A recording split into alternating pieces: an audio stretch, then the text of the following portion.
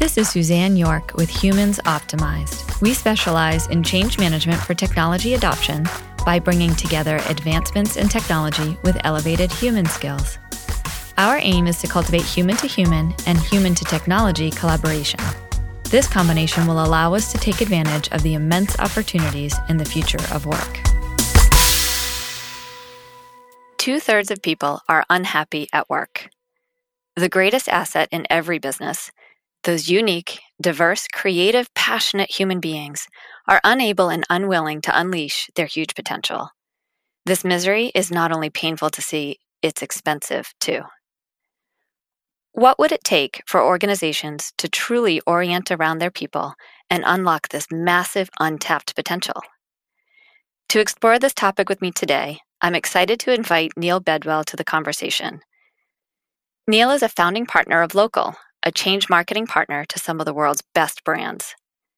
I had the pleasure of meeting Neil in 2018 during a change management conference in Boston, where he gave a dynamic presentation about a new perspective on employee engagement.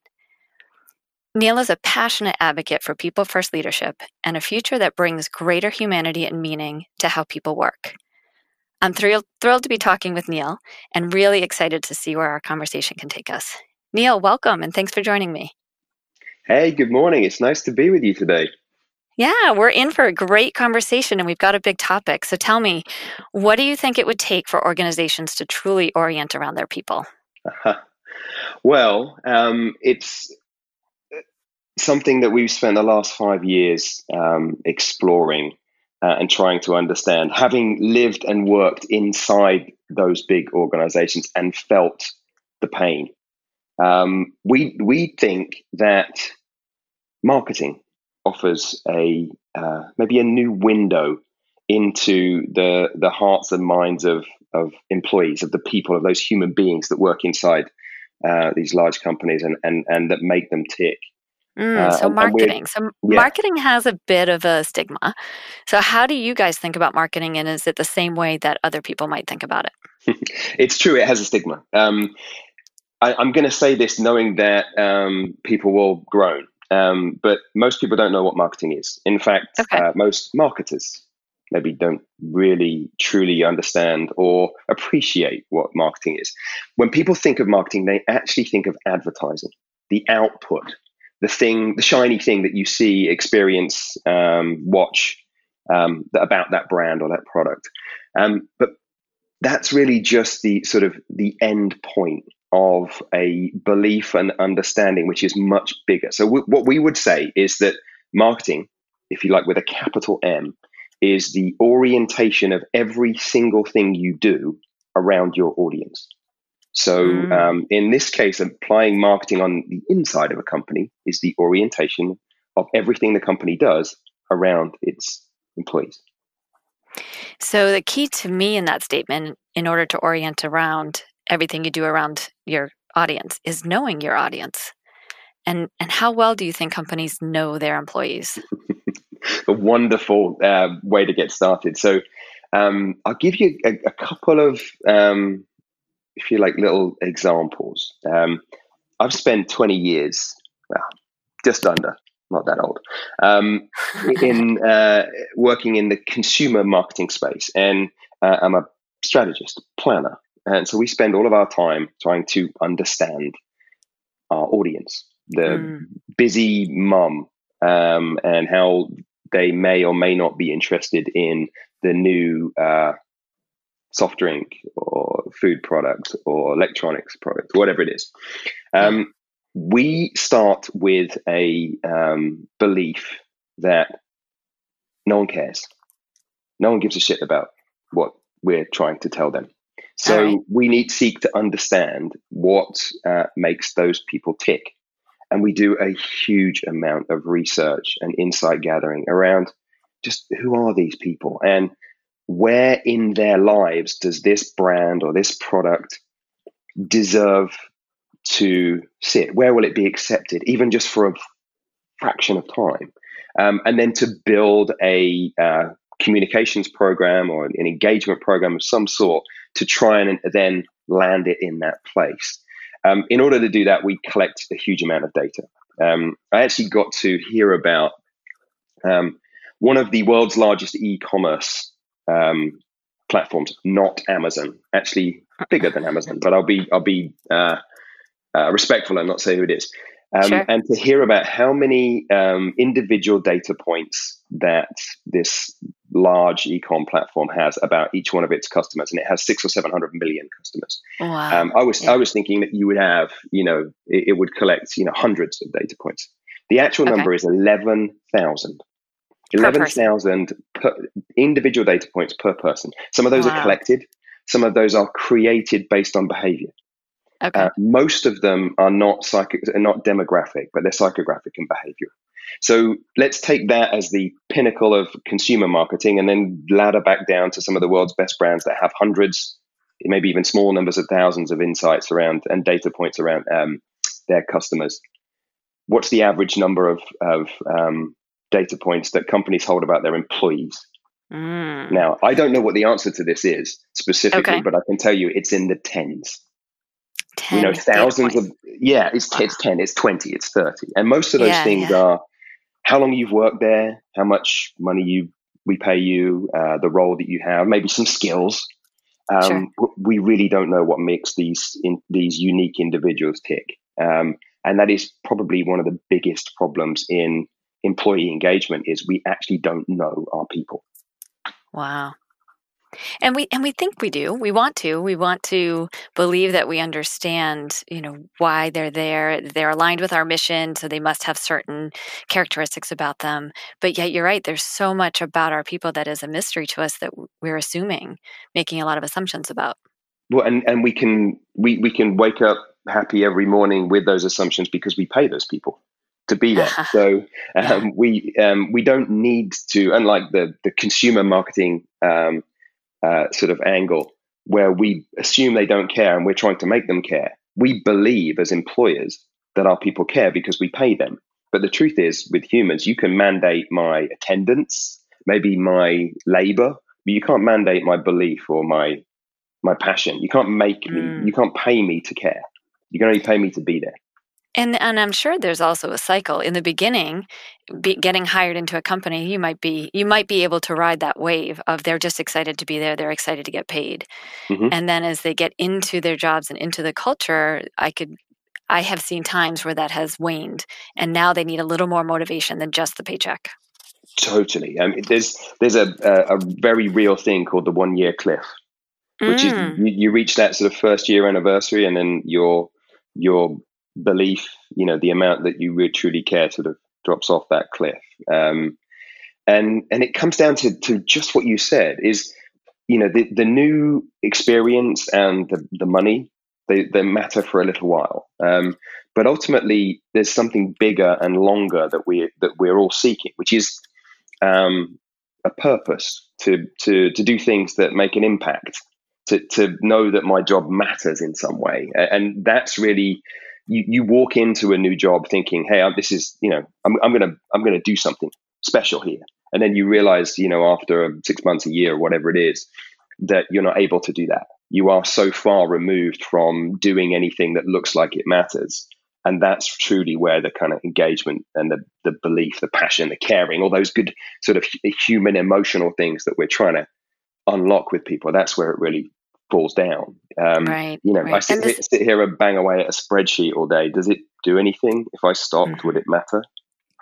Right. And defining what matters, it's very personal, because what matters to me is different than what matters to you. Yeah. And finding meaning in our work. But there is that higher purpose. I'm going to come to work every day and give my energy. And we hope that you're giving your whole selves, but we also know that's a different conversation. But yes, we want more. And we may not know how to ask for it, and employees don't even know what it looks like. So we continue with the conundrum. So what more have you found with your clients and the work that you do? It all really stems from that. We've seen companies that are sort of astonished at when their large employee groups, that base of people that really make the company tick, don't follow instruction. We see a lot of companies that sort of increase the amount of instruction, increase the amount of information when they're faced with sort of a low engagement or, sort of low adoption of a new process or technology or something like that. And that's actually not the problem. What these people seek more than information is inspiration. They're actually looking to be inspired, to see a vision that they want to go after, to catch hold a little bit of that purpose that you just talked about. So it's funny, with a lot of big organizations, when we talk about talking up to leadership, oftentimes we want to tell them a story, and actually what leadership want are the hard facts. When we talk about talking to the troops, if you like, the employees on the front line, what we often give them is facts, and what they actually need is a story. They actually need to be inspired.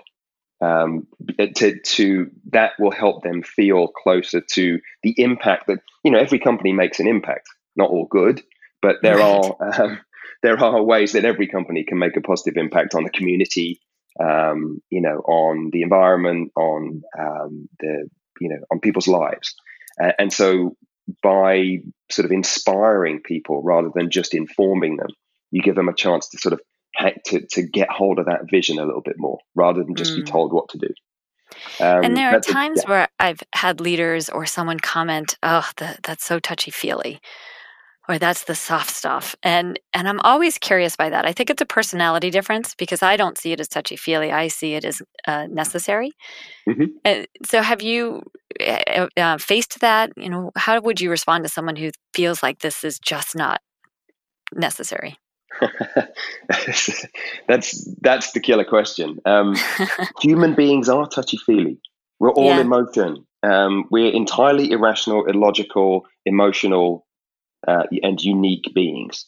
So we don't all respond the same way to the same information. You have some people that are already bought in, so just need to be told, to be given the instruction. We have a lot that aren't bought in. So the touchy-feely, I would reposition that as helping them believe in what the company's doing. Now, if you don't think that matters, then you've got a bigger problem with your leadership approach. And it doesn't have to be fluffy. Some of the best brand marketing out there is in no way fluffy. Nike do not do fluffy brand communications. Correct. They do. They get you off the couch. That's their entire mission. Is to get you off the couch and get you to do something uncomfortable that will make you better. And so it can be that. It just doesn't. It doesn't need to solely be a 4-hour laborious training program. Right. It can actually be something that makes you care. Yeah, and different people latch on to that idea of believing in what you're doing based on, what are they motivated by? Some people are motivated by those facts, and that's great. I think we have the facts covered in most of the communication and information we give. Yeah. And others want to be inspired from an emotional, heart-led place. And other people want to be shown the way, so more action-oriented. Tell me what to do and how to do it, and what's the right thing to do next. And so letting the whole person really be a part of these communications is helpful. Totally. And you'd never go into a consumer product or brand launch without understanding the different types of people you're trying to reach. Things like persona exercises, so that you're actually building a picture of the 6 or 8 different people that exist in your organization, and then tailoring the way that you approach them that way. You can have somebody that already believes, well, yes, they need you can take them to the facts, but you can also make them advocates, so they can help someone who doesn't. Yes. You can take someone who is on the other end of the spectrum, which is who not only doesn't believe, but firmly believes in the negative. That is effectively sort of a drain on the organization, is not happy to be there and will be vocal about it. There's a different way to approach them too, to get them to come on board the ship. So you're always seeking to understand the different sort of personas inside the organization, and then building engagement with them in a way that actually meets their needs. Right. This is all about that orientation.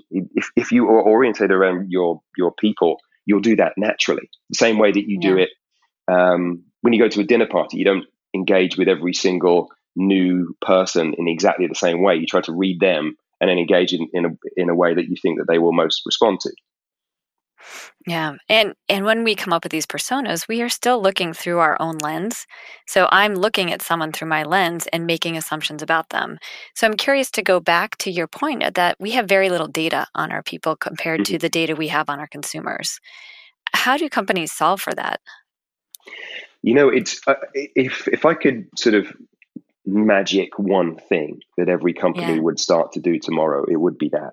It would be that they actually listen to their people more. So I'm going to answer this in a couple of ways. First is then you need to reconsider this employee engagement survey obsession that we have. People are doing them yearly, they're doing them quarterly, even monthly pulses and that kind of stuff. The problem is not that you're asking your people questions, it's the questions you're asking. The way that those surveys tend to be constructed is how, I'll be clumsy here, how engaged are you with the company, rather than how well is the company serving you. It's very one way. It's very person to company rather than company to person. So you don't really learn anything. You just learn how bad things are, rather than truly what makes people tick. It's not. It's not the full picture that you're trying to gather. So, and then you have this concept of survey fatigue. People are scared of asking their people questions. That's bullshit. There's not survey fatigue. There's inaction fatigue. It's that you ask me these questions, you get me to fill out this 45-minute survey, and then you never speak of it or never do anything with it ever again. So it's like I just put these answers into a black hole. So that's one. The other is we are obsessed with looking at specific roles and capability and trying to make people the same. So we have a lot of people that work in this one division, they all need to be the same. That's not what we want. What we actually want to know is what's unique and interesting and individual about every one of those people. So I would be more interested in, we have a client that he calls them superpowers. It's like, what are you great at? Not what job do you do? Because if we learn that, we'd actually be able to understand people in a whole different way. And that's the sort of psychographic behavioral stuff that we're looking for when I was on the consumer marketing side, which is, what makes these people tick, not just where do they live and how much money do they earn. And I think it's that softer side, that more human side that we're missing in terms of that picture. So imagine an internal LinkedIn, if you like, for every single person that had not just who they are and where they work, but what they care about, what makes them tick, what makes them want to work there, what they're great at, what superpowers they can bring, and building that real sort of rounded picture. Then you wouldn't have to ask them all of those stupid questions in the survey because you'd already know them. Right. And what are they curious about? What could they do all day long without stopping? Where do they have an insatiable hunger to learn more? Because I've seen people who their entry point into the company was a job description because, to your point, they had the capabilities, the company had a need. But then there's such an abundance of work to go around that if you can get the people doing the work they're most passionate about, the rest of it really takes care of it itself. Totally. I mean, think about a business analyst. Right? There are a set of core capabilities a business analyst needs inside any company, a bank or a CPG company or whatever. But how they go about doing that and what specific sort of areas of passion they bring to their analytic approach could take the company in lots of different directions, depending on who they are. And we don't seek to look at that. It's like, well, we need 2 analysts on this, get me 2 analysts. And you're not thinking about the humans behind that. Maybe it's for another conversation, but just the term HR, human resources, is a huge signal of what's wrong. These are not resources. These are the greatest asset and the most sort of unique and individual creative force that you have inside your company. Why try and make them the same? And I've seen the shift in people's titles, chief people and culture officer, for example. Mhm. So yes, it might be a different conversation, but I'm also optimistic because I'm seeing that shift in language. But going back to your point on, getting people to identify their superpowers and unleashing them on the work that they really want to do, to me, there's two pieces to that. It's the self-awareness and also the curiosity on the part of others who are listening to them. Because I've had people say to me, I can really see you're passionate about this. And it was almost something I didn't notice in myself, but they saw something in my demeanor, in my energy when I shifted from one conversation to the next. And so helping me be more aware of me as an employee and what I'm passionate about, and being observant and seeing where their energy shifts so that you can continue driving the momentum in the right direction. Absolutely. I mean, can you imagine if we all sort of respected and understood that? Meetings would be entirely different. The way in which we run projects would be entirely different if we actually recognize the, if you like, the humanity and the energy that exists around different parts of that work, rather than everybody has to conform to just one way of behaving and one way of working. It's a big shift, though, for a lot of traditional companies with legacy processes and systems.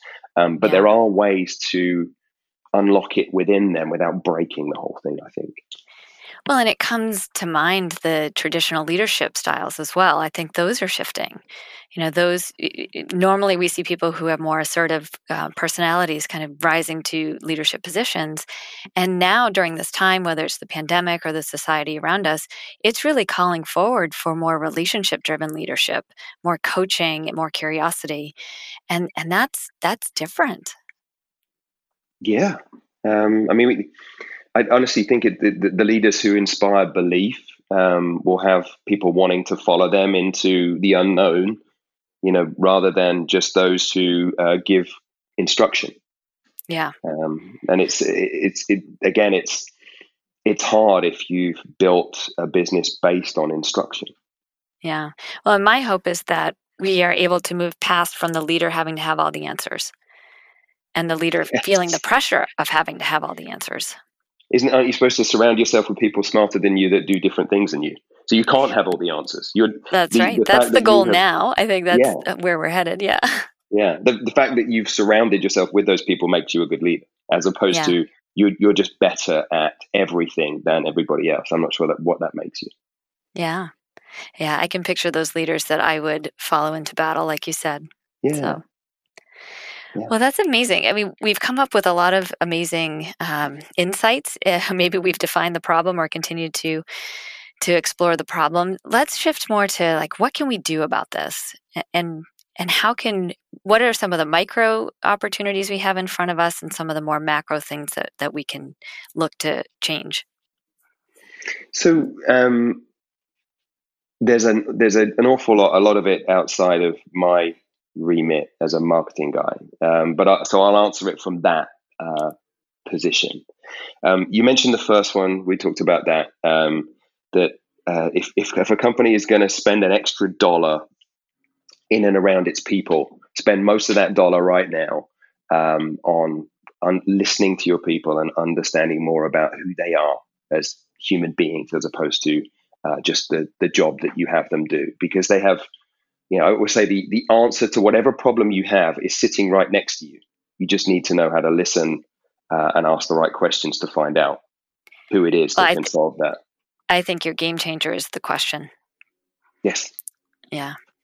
Yeah. Are there any questions that have unlocked conversation for you with your clients or employees? I mean, just simply having people actually ask employees, what do they need and what would they do, as opposed to, here's the thing we want you to do. Can you do it by Friday? Right. We never ask people what they need. We just assume. And so, and it's a difference between sort of instructing and listening. What do you need is a question that then prompts a listening posture.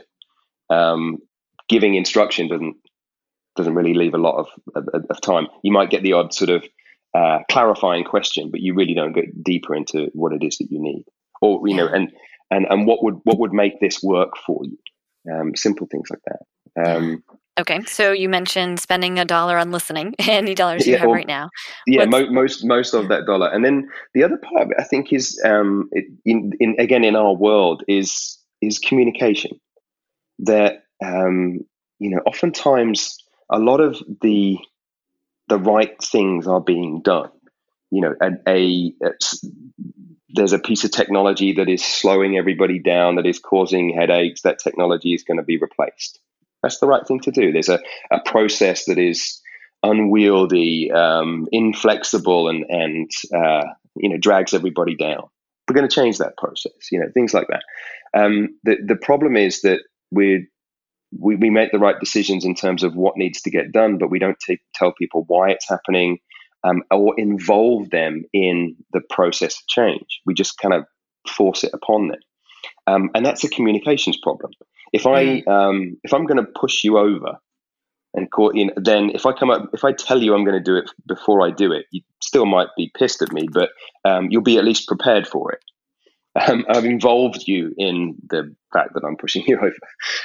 So it's that kind of thing. It's like, how do you actually use, how do you teach transformation leaders, people leaders, to be better communicators, so that they can involve people in the change rather than that they're trying to make, rather than just inform them and instruct them. Most of what we do as marketers is about that involvement, is about that awareness, is about that inclusion, rather than just, here's what this new car or this new drink will do for you. It's much more about why. And I think that tends to be left to the marketing folks, whereas we believe that everybody needs to apply sort of a good communications, good marketing filter to everything that they put out there into the organization. Yeah. And I find that the work that I do with clients, when they hear things like include people, that doesn't mean you have to act on everything they tell you, or you have to do what they tell you, but you need to give them a way to feel heard, because there's plenty of opportunities to ask and then have it go into a black hole. But instead, let people contribute and then share with them why we did or didn't go the path that we went. And that tends to be what they want. I had a chance to have my voice be heard, and I'm okay that it's not the direction we went in, but now I know why we did go in that direction.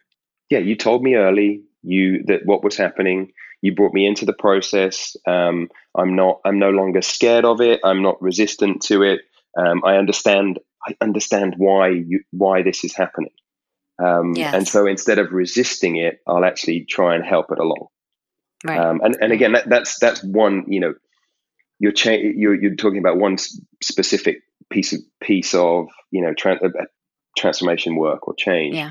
But that there's hundreds, thousands happening in these large organizations. So you can do that continually, and make it part of the way that we work, which is involving people, including people in where the company is going, and making them feel part of driving it there. Then they'll lift up and bring the energy that you want to that. Right. And for anyone who thinks that sounds like a lot of work, to me, it's about investing your time up front. And if you didn't invest in your retirement right now, you'd have no money at the end. So if you don't invest in these relationships and the commitment of the people now, you won't have the commitment later. Yeah, I think that's right. And you're going to have to tell people about it anyway, but the way in which you tell people can be better, can be different. Yeah. You're asking your employees questions now, but the questions you ask them can be different.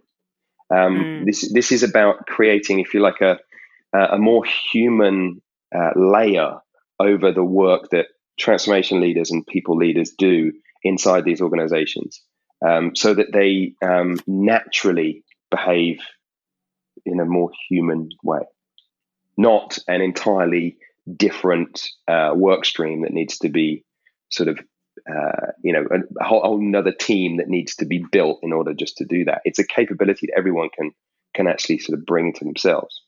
Yeah. Were there any other suggestions you want to add to the mix? The only other thing, again, staying on the marketing tip, just because that's my world, is I think that we give our our people nowhere near enough credit for who they are in in their full lives. The way that we communicate inside companies, we're going to send you a long, boring email. But because we pay you and you work here, you're going to read it all. And I think that's misguided, because that same person is, an amateur athlete, a runner, let's say, and big fan of Nike. So they are being communicated to by Nike in their personal life, and they get Nike's communication, and then they get your communication, and they don't judge those two things differently. They see you as long-winded, boring, and Nike as fun and engaging and inspiring. So why do you need to write that long email to them? If you need to get them to do something, think about the way that the brands that they love communicate, and echo that kind of behavior. We the A4, the letter printed posters in bathrooms that tell you what's happening in the company. I mean, that's not the way to communicate. The old-fashioned sort of one-way town halls. These are not your people are highly educated, highly cultured, and adept consumers on the outside. Don't treat them any differently just because they work for you. They're still highly cultured, highly adept consumers of information and communication on the inside too. So the other piece, if you like, if you've spent time listening, if you've built a story for your people rather than just information, then make it interesting, make it crafted, make it feel like something they would see on the outside, because there's been billions of dollars and decades of investment in making that stuff great on the outside. So you can do the same inside. And people really enjoy putting their creativity towards the internal messages too. So find those creative people and unleash them on the internal consumers that you have. Yeah, they're for sure. They're inside the organization somewhere. Maybe not in internal comms. Maybe in a different department. Right. Yeah. That's amazing. Well, we've introduced this new version of marketing, which I think is fantastic. It's not the advertising, definition that we used to hold, and it can be and should be applied to our consumers inside of our company. And this might sound like a really new way of thinking. And I understand that you have a way to help people learn more about how to use marketing to drive change initiatives. Can you tell us a bit about what you have to offer? Yeah, absolutely. So Local as it's worth going back to go forwards just for a moment. Yeah, Local sure. as a company was founded out of the frustration of being inside large organizations and being unable to affect positive change, of feeling the power of a dysfunctional or suboptimal culture on the very ideas that you were trying to realize. And so, through that frustration, it's like, well, everybody is spending all their time on these new ideas, whether it's a new technology, new process, new brand idea, new product idea, whatever it is, new innovation. And no one thinks about how those ideas travel through organizations. They're just they're left to fight for themselves once they leave a room of believers that created them.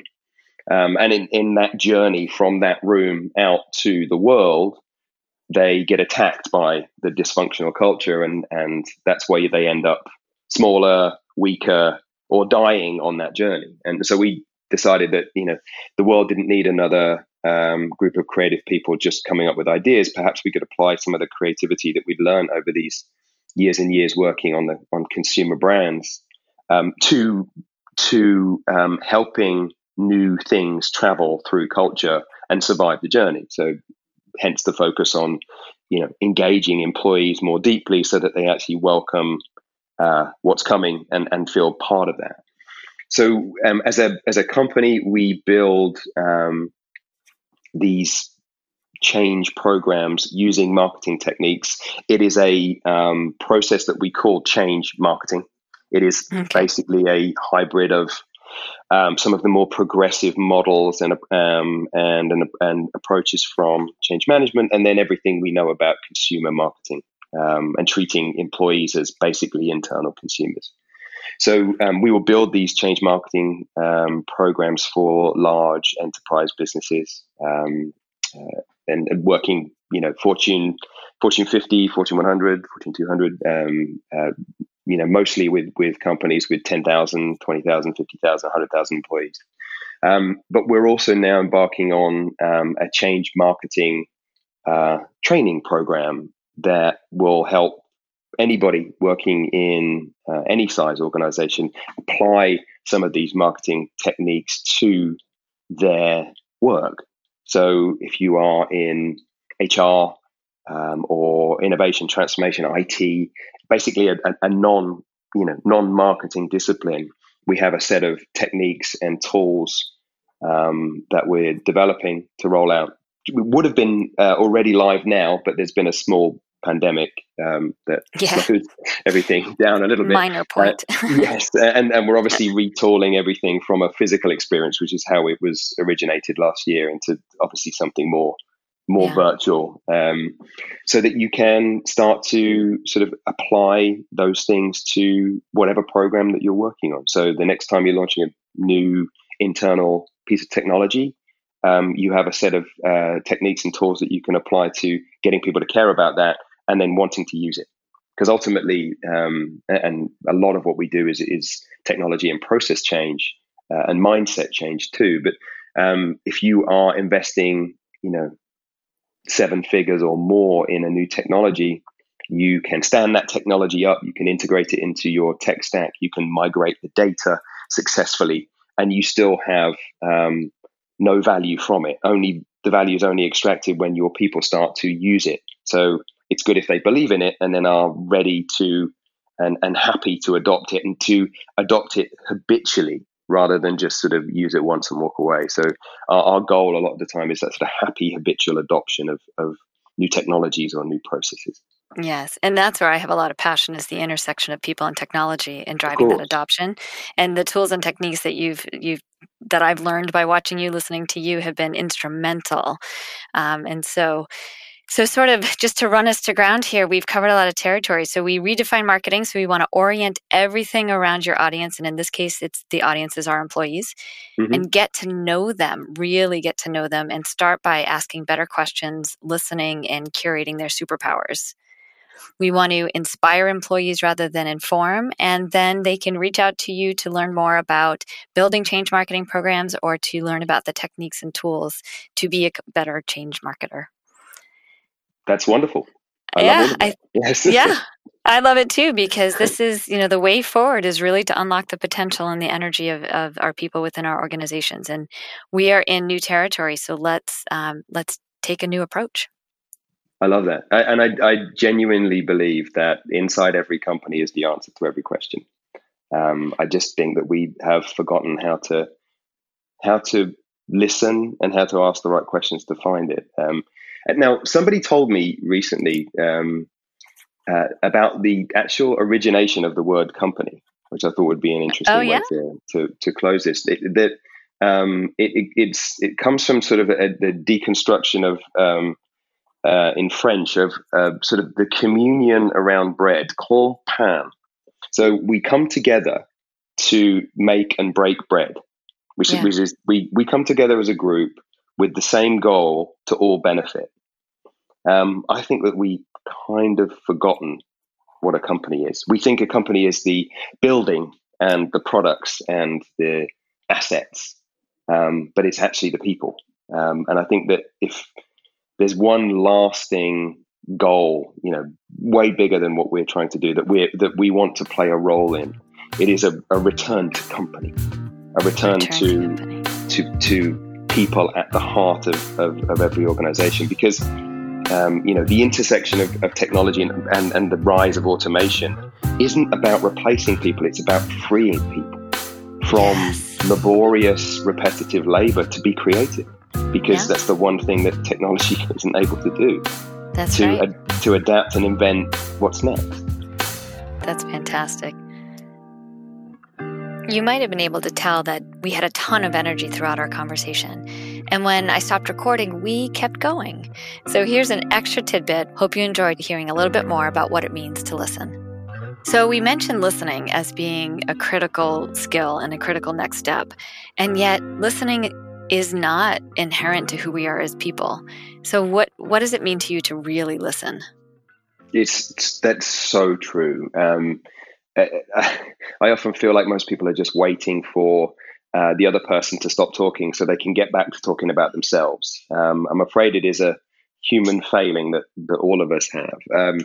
So I have a sort of a point of view on listening, which is actually built from a bit of life experience. So you can probably tell I'm in Atlanta, Georgia right now, but I'm not a native. I actually grew up just north of London, and my wife grew up on the south coast of England. Together, over the last 18 years, we've moved 13 times. Wow. So that is 4 cities, 3 countries, lots of different neighborhoods. So we've gotten pretty used to being self-sufficient and on our own and meeting new people. And so most people have this experience, maybe not 13 times, but have this experience, a few times in their lives. You move to a new city or a new neighborhood and you meet your neighbors, and your neighbors will invite you to a garden drinks or a dinner party or whatever those, that social gathering is, and you're with strangers. There's 2 different ways you can behave. And we've learned this, a little bit the hard way. One is you can turn up and just start talking about yourself. And sort of steal the oxygen from the room a little bit. And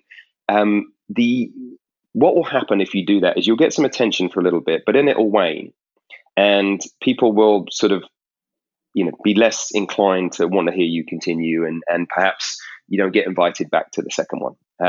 So we have a trick, which is when you turn up, you adopt a listening posture immediately.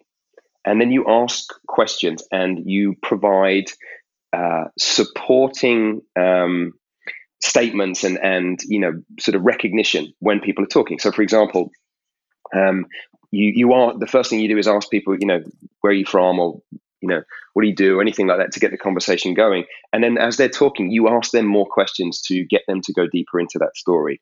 When you find a point of common interest, you quickly say, yeah, oh, no, we went there too. Wasn't it beautiful? No, I'm with you. I believe in that. Keep going.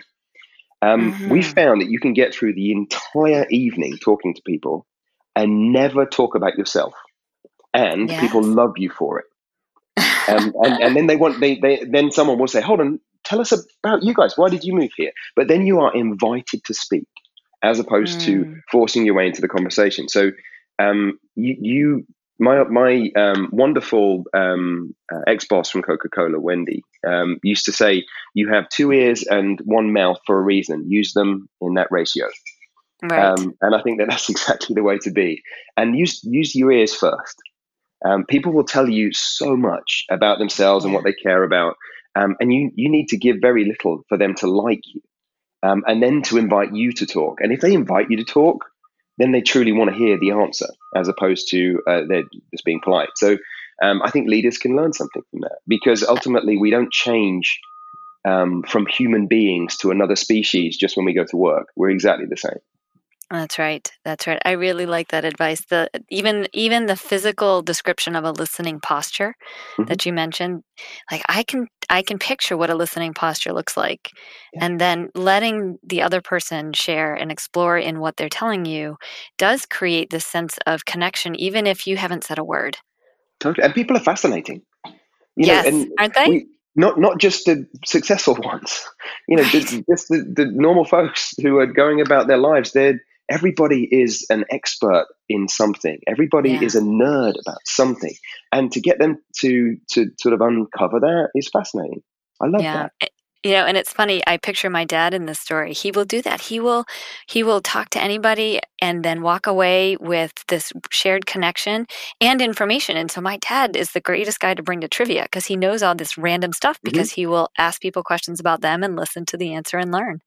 Totally. I have a friend, I affectionately refer to him as the Spotlight. I won't name him in case he listens to this, but he's a very successful guy. And every time that I'm with him, it's like he's shining a spotlight on me as opposed to talking about himself.